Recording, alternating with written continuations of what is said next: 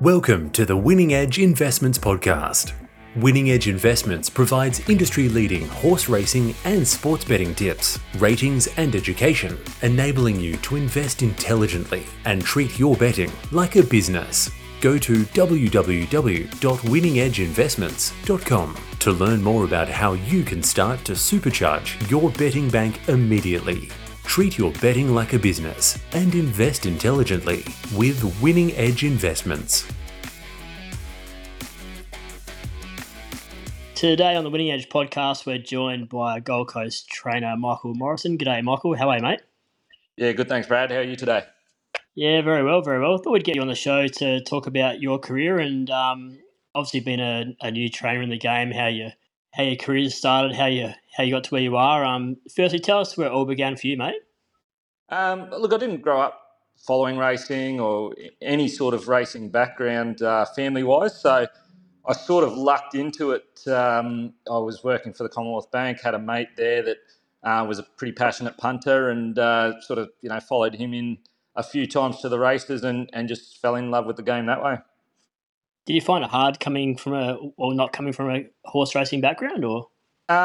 Not knowing any difference, I probably don't. But I guess when you do see the guys that sort of have the family connection, obviously I think in terms of being able to be noticed or, getting the name out there is probably that little bit easier for them. But, I mean, they've still got to work hard to get where they are and, can never begrudge anyone in this industry success because it's hard at the best of times. Do you jump on the horses at all, or is that the domain for the jockeys? Yeah, I'll leave that to the expert. Yeah. I've done a couple down at the beach, but that'll be where it starts and ends for me. Yeah. How'd you find it? Oh, it's good. You sort of. It was the animal that I fell in love with first, even though it was sort of an introduction through punting. And to get up on top of them and just have a bit of a sit on them is always enjoyable. So coming from the punting background rather than the horse riding side of things, do you find that you have a better idea of how to place horses, or? Oh, look, it probably, even though I got into it through punting, it's probably not my strength to be truthful to you. So, although I enjoy it as a bit of fun, look, I've still been able to understand the importance of being able to place your horses well, getting them into the right races, etc. It was something, I guess, in my previous job that I helped a lot with. But at the moment, it's sort of an area where my record probably doesn't show that I'm doing it that well. But I've also got to work within the sort of frame of the horses' abilities that I have and where I want to go with them. And also, listening to the owners and where they want their horses to be placed, when they go to the races. Yep. How many horses have you got at the moment? So I've got 20 in work pretty well all the time. Probably about 30 to 35 on the books. Managed to purchase 6 yearlings already this year. So all that's sort of coming together quite well. And so you got your first job on the Gold Coast with Michael Costa, is that right? Yeah, so basically I was in a situation where I'd been working for Glenlogan Park for over 4 years and racing was my passion, and I just felt like I needed to probably get back into it if I wanted to make that my career. So we moved down this way. Michael had only just set up here on the Gold Coast. I felt like I had something I could bring to the table for him in terms of helping him get where he wanted. And, it was just a really mutually beneficial situation where I think we both got a lot out of it. And he's obviously gone over to Dubai, and I think he's going quite well over there. Do you still keep track of how he's going over there? Yeah, keep an eye on what's happening over there. And, yeah, they've done a really good job this year considering also the base they were working off. They didn't have a lot really there to work with. So, they've got some really good results. And you got a few horses which were formerly with that Costa stable, including the Ritz, probably the main one. Yeah, I've also got She Can Sing there. Obviously, she was a stakes-winning filly back then, but I've just not had much luck getting her to the races and had a couple of little injuries come up as well. So she's due back at the trials in the next 2 weeks, coming along really nicely. I think she's over those injuries and even this long break may resurrect her career, because when I did get a hold of her, I'd realised that she hadn't had a proper spell for nearly 14 months. And those couple of starts she had for me when I took control of her, she just raced a bit flat. So I think with this long break that she's now had, she could really sort of hit her best again. So really looking forward to getting her back to the trials. And yeah, the Ritz, he's special horse to me in a lot of ways. And to bring up my first Saturday Metro winner with him last Saturday was just really exciting and something I'll never forget for the rest of my life. They're your two best horses in the stable, She Can Sing and the Ritz? Yeah, in terms of performed horses, but I really like the few 2-year-olds that I've got coming through. I sort of realised that I only got 20 sort of horses out of the dispersal. So to really survive even the first 12 months, I needed to bring in some new blood. So got to the sales there last year and sort of really tried to buy towards the budget end of the market. Managed to pick up a couple of horses that were more likely to be 3-year-olds and get over a bit of ground. One by Adelaide, one by Prized Icon, and another by Ace High. So the Prized Icon's already been to the races twice, and he's just going to make a really lovely 3-year-old. They were just educational runs. But the other 2-year-old that I've got out and racing at the moment is Himaji. He's actually second favourite in town for Saturday. Had the one run there a fortnight ago, was an absolute disaster. But for him to be able to finish as close as he did with everything that he did wrong, I think he's really a horse of the future. He's got a nice barrier on Saturday, barrier 1. Like his chances? I do. I just think it's going to come down to how much he's learned. He's still the most inexperienced horse in the field in terms of trials and racing and that side of things. And the amount he did wrong last time, he's going to need to improve a lot to get it right. So, look, it's just he's there to get the education down pat. And, look, I'm confident if he does get things right, he can really show us something special potentially. Any gear changes or just going into the race the same way you did his on debut? Yeah, look, I kept the same gear, but I've made a gear change within a gear change. It's sort of, I had the nose roll on him first starting. He's a horse that just gets his head up and does a few things and looks around a bit too much, and I put that on there for focus. But what ended up happening was when he started to over race, he sort of became a bit distracted by the size of the nose roll that was on him. So I've gone to a smaller nose roll, and I've just used that in his track work, and he still gives him that focus. But you can see that he's got no chance of really overreacting to it like he did first up. Quite a few of your horses have the nose roll, don't they? Not as many as Moody's, but am I right in saying quite a few have it? Yeah, look, those sort of horses that do tend to get their heads up or also don't sort of stretch out as well, I like to use it for. I just feel like it gets their head into just that bit more of a neutral position. They've got something to look over instead of, get their head up where they can still see where they're going and not have that ability to focus them and really get their action right. And I feel like especially these young horses, it's even a good training tool and I might use it early in their career and then take it off once I'm happy with where they're at. Yep, and you've also got Think Dioro on Saturday at Doomben. Better run last start. Yeah, look, he's an out and out stayer. I knew I wasn't going into his first up run this prep as well as I was first up last time in. So we really just went around there at Sunny Coast on the Friday night. I knew he had good improvement coming into this second run. We put the blinkers on as well. Bailey gave an absolute peach of a ride and saw out the 2200 absolutely spot on, even second up. I know we're dropping back in distance here on Saturday, but look, I think we might just chance our arm a little bit and roll forward. There doesn't look to be too much speed in there, and knowing he'll be able to outstay anything in the field, and now he's rock hard fit, he could give us a bit of a sight. Yep, and he was whacked in betting last run, wasn't he? Was that stable confidence or? Yeah, I think a few of the owners like a bet. They were probably going into a bit more confident than I was, but look, he showed up, which was the main thing, and had he been able to settle a little bit closer, or even Bailey said, look, if I got off the rail just that little bit earlier, I think I could have made it quite interesting. So he's still a horse that's green as grass as well. When he went for him under full pressure, he had no idea what to do. So that also cost him a little bit there as well. Yep, and on Sunday you've got Fiddler on the Roof at Sunny Coast. Yeah, she's been coming along really nicely. I sort of inherited her last prep midway through her training, basically. So she was doing a few things wrong and overdoing things, and I just was patching her up to get her to the races last prep, whereas now I've had the full prep with her. She's done everything almost perfectly from the get-go. We were meant to trial Tuesday up there at the sunny coast, but in the wisdom of Racing Queensland's guys, they decided to ballot us out of the trial and give preference to horses who were 5 or 6 starts into their campaign. But I'm not sure what the story was there. But I think that's going to probably play in her favour now that I've had a really good think about it. She's not the best traveller, so to go up to the sunny coast twice in a week might have just been a bit too much for us. And look, she had a really good gallop there on Tuesday, and going to need a bit of luck from the barrier, but I'd really probably like to get her ridden a bit colder so she just learns to conserve her energy that bit more. She does go a bit too hard if she is seeing fresh air.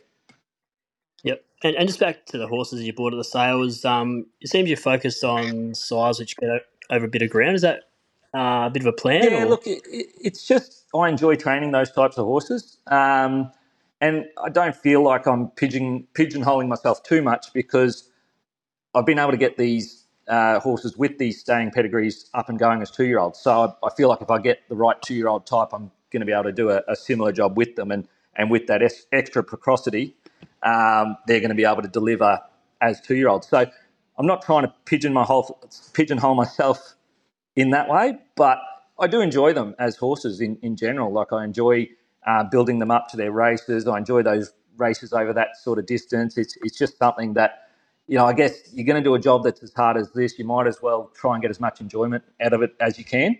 And, that's really my passion. So, hopefully it'll show in results over the next 2 or 3 years.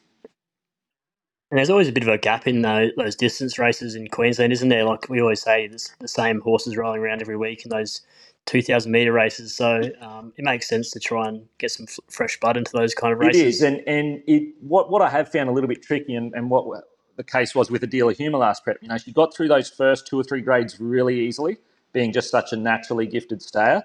But then when you're taking that next step, you've got to jump 3 grades almost to do it. And I just felt like it was hard to place her properly once she did reach that level. But now that I sort of know her level, I think this prep I can get the placement right from the start, knowing what she's got, and be able to get to those better races in better shape than what I was last time in.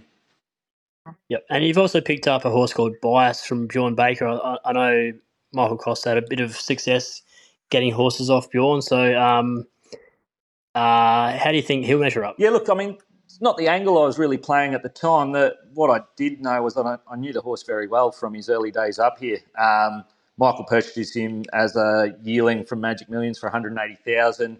I got to be heavily involved with his early career. You know that he has a ton of ability, and that's always hard to find his horses with that ability.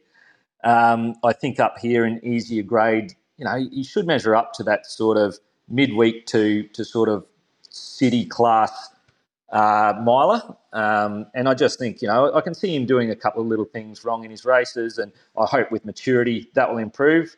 But also, the way I sort of train them, I do train them to relax quite a bit. And I think, this guy should certainly benefit off training that way. Looking at the Riser, he's got a suspension on him for being uncompetitive, which seems a bit harsh given he won his last 2 before that one poor run. Yeah, look, I think that's a complete pencil job, that run. Before I purchased him, I made sure I looked up as much detail as I could on the race, and the sectionals he went in front were absolutely crazy. He was carrying a bit of weight for a 3-year-old, and as he was getting tired, he got absolutely chopped in half at about the 300, and the jockey's done the right thing, looked after him and just eased him out of the race. So I'm not looking too much into that. I'm more worried about sort of what he was doing before that. He was very competitive over shorter trips in strong provincial maidens, and then went and won 2 country races quite easily. So that sort of form stacks up quite well up here. He's probably coming up here with better form than, say, Vivenzo came here with, who I've had a reasonable amount of success with. So I think he'll definitely measure up here. Is he out spilling now, or is he ready to race? No, he again? definitely needed a good break after that campaign. I think it would have been quite tough on him being a first racing campaign too. I always find those first racing campaigns are quite tough on horses. So he's having a good break now, and I think he should be back up here starting pre-training early next month. That's good. And the Goldie's a pretty good place to train these days. A lot of developments and things happening there. Yeah, look, to be blunt, with you, it's very tricky at the moment.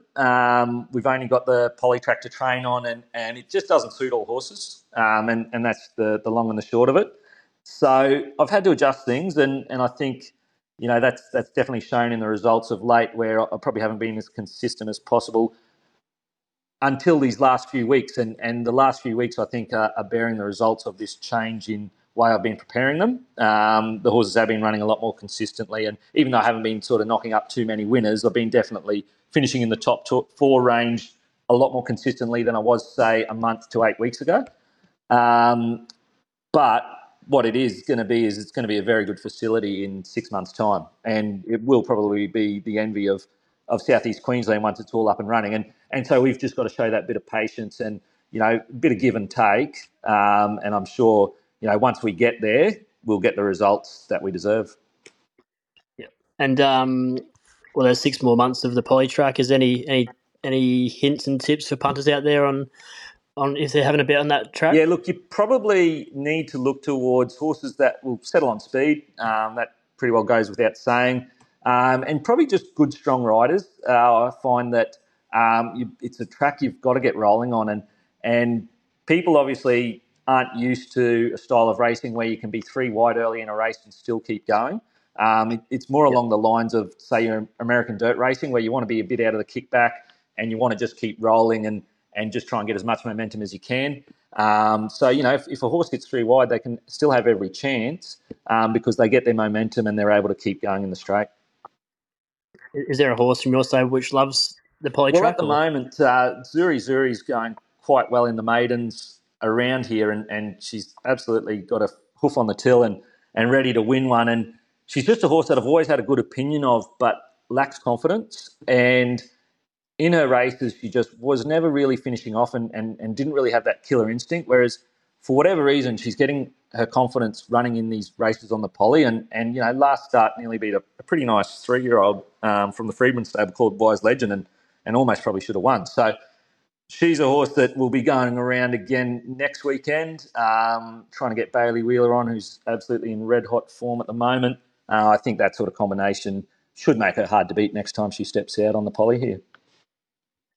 And there's some big name trainers up on the Gold Coast at the moment, isn't there? What's the vibe like there with a bit of new blood and feeling of growth around the corner? Yeah, I think it'll really start to happen once the new train tech facility's done. I know there's interest from a few interstate trainers and even a couple from up in Brisbane to just set up some stables up here, take advantage of the location more than anything in terms of being able to target races in Queensland and, especially carnival time having a base. So, they've seen probably good success with Chris Waller doing it up here, and they're going to try and make the most of that as well. So I think you'll also see not only the ones that we've already got up here, but you'll see probably a few big names starting to set up here as these new facilities start to come online. Yeah, definitely exciting times. It's a bit of pain and disruption for the next couple of months, but the long-term benefits will certainly be worth it, I'm sure. 100%. And it was well overdue, so it needed to happen. And we've just got to bide our time and do the best we can with what we've got at the moment. And then, like I said before, really reap the benefits once it's all in play. So what's the plan for Friday night racing there? When's that expected to kick in? Well, they were talking next year, but they've actually think they might get it up and running late this year, which would be, I think, a massive boon for the racing around here. I think in terms of the social aspect of it, it'll be, really interesting to see how that works. And personally, I'm looking forward to not have to take horses up to the sunny coast on a Friday night to find some races because it is really a tough trip on horses and horses don't necessarily perform when they go up there on a Friday night and bounce back quite strongly once they, find their next race. So it will be nice to be able to have that sort of racing in our backyard. Like I said, from the social aspect and the club aspect in terms of building their profile and finances, I think it'll be really successful. Yeah, awesome. And just before we go, mate, what's the plans for the Ritz and She Can Sing? Anything you've got targeted? Or? The plan for She Can Sing is to get her back to the races in tip-top shape. That's all I really care about at the moment, considering what she's gone through. So once we get these first trials under our belt, I'll be able to make a plan from there, going off what she shows and how much more work she needs, etc. The Ritz, I just thought it was good time. He's so good second up that I just thought, geez, if we have the time frame to be able to do it, we might be able to go back to the Cost Cup again, second up, and really give it a red hot shake again. And I'm going to be able to do that. So I tipped him straight to the paddock after his run there at Eagle Farm and put into play a bit of a plan that I've got for him. So be great to go down there, maybe draw a gate this time and take the chocolates instead of going home second. Did you try and get him in the big dance race? Yeah, well, that was the goal, and they ended up creating a race called the Little Dance, but that's right. We went down for that, but I just knew going down there we probably weren't going down there in the best shape that we possibly could. So this time around, I think that if we were to win or run second in the Cost Cup, I think it'd just be straight to the paddock and get him ready for either of those two races. Sounds like a plan, mate. Well, best of luck with those two. Best of luck with the rest of the stable. And, thanks for coming on and having a chat. Brilliant stuff. Thanks for having me. At Winning Edge Investments, our team of highly skilled expert analysts and full-time professional punters review the data, crunch the figures, assess the best betting opportunities, and deliver them to your phone via our app and your email inbox in real time so you profit. Go to www.winningedgeinvestments.com. Look at our membership options. Make your choice and enter the promo code PODCAST to receive a special 25% discount on your first membership just for listening. That's PODCAST in capital letters for a 25% ongoing discount on your first membership. Treat your betting like a business and invest intelligently with Winning Edge Investments.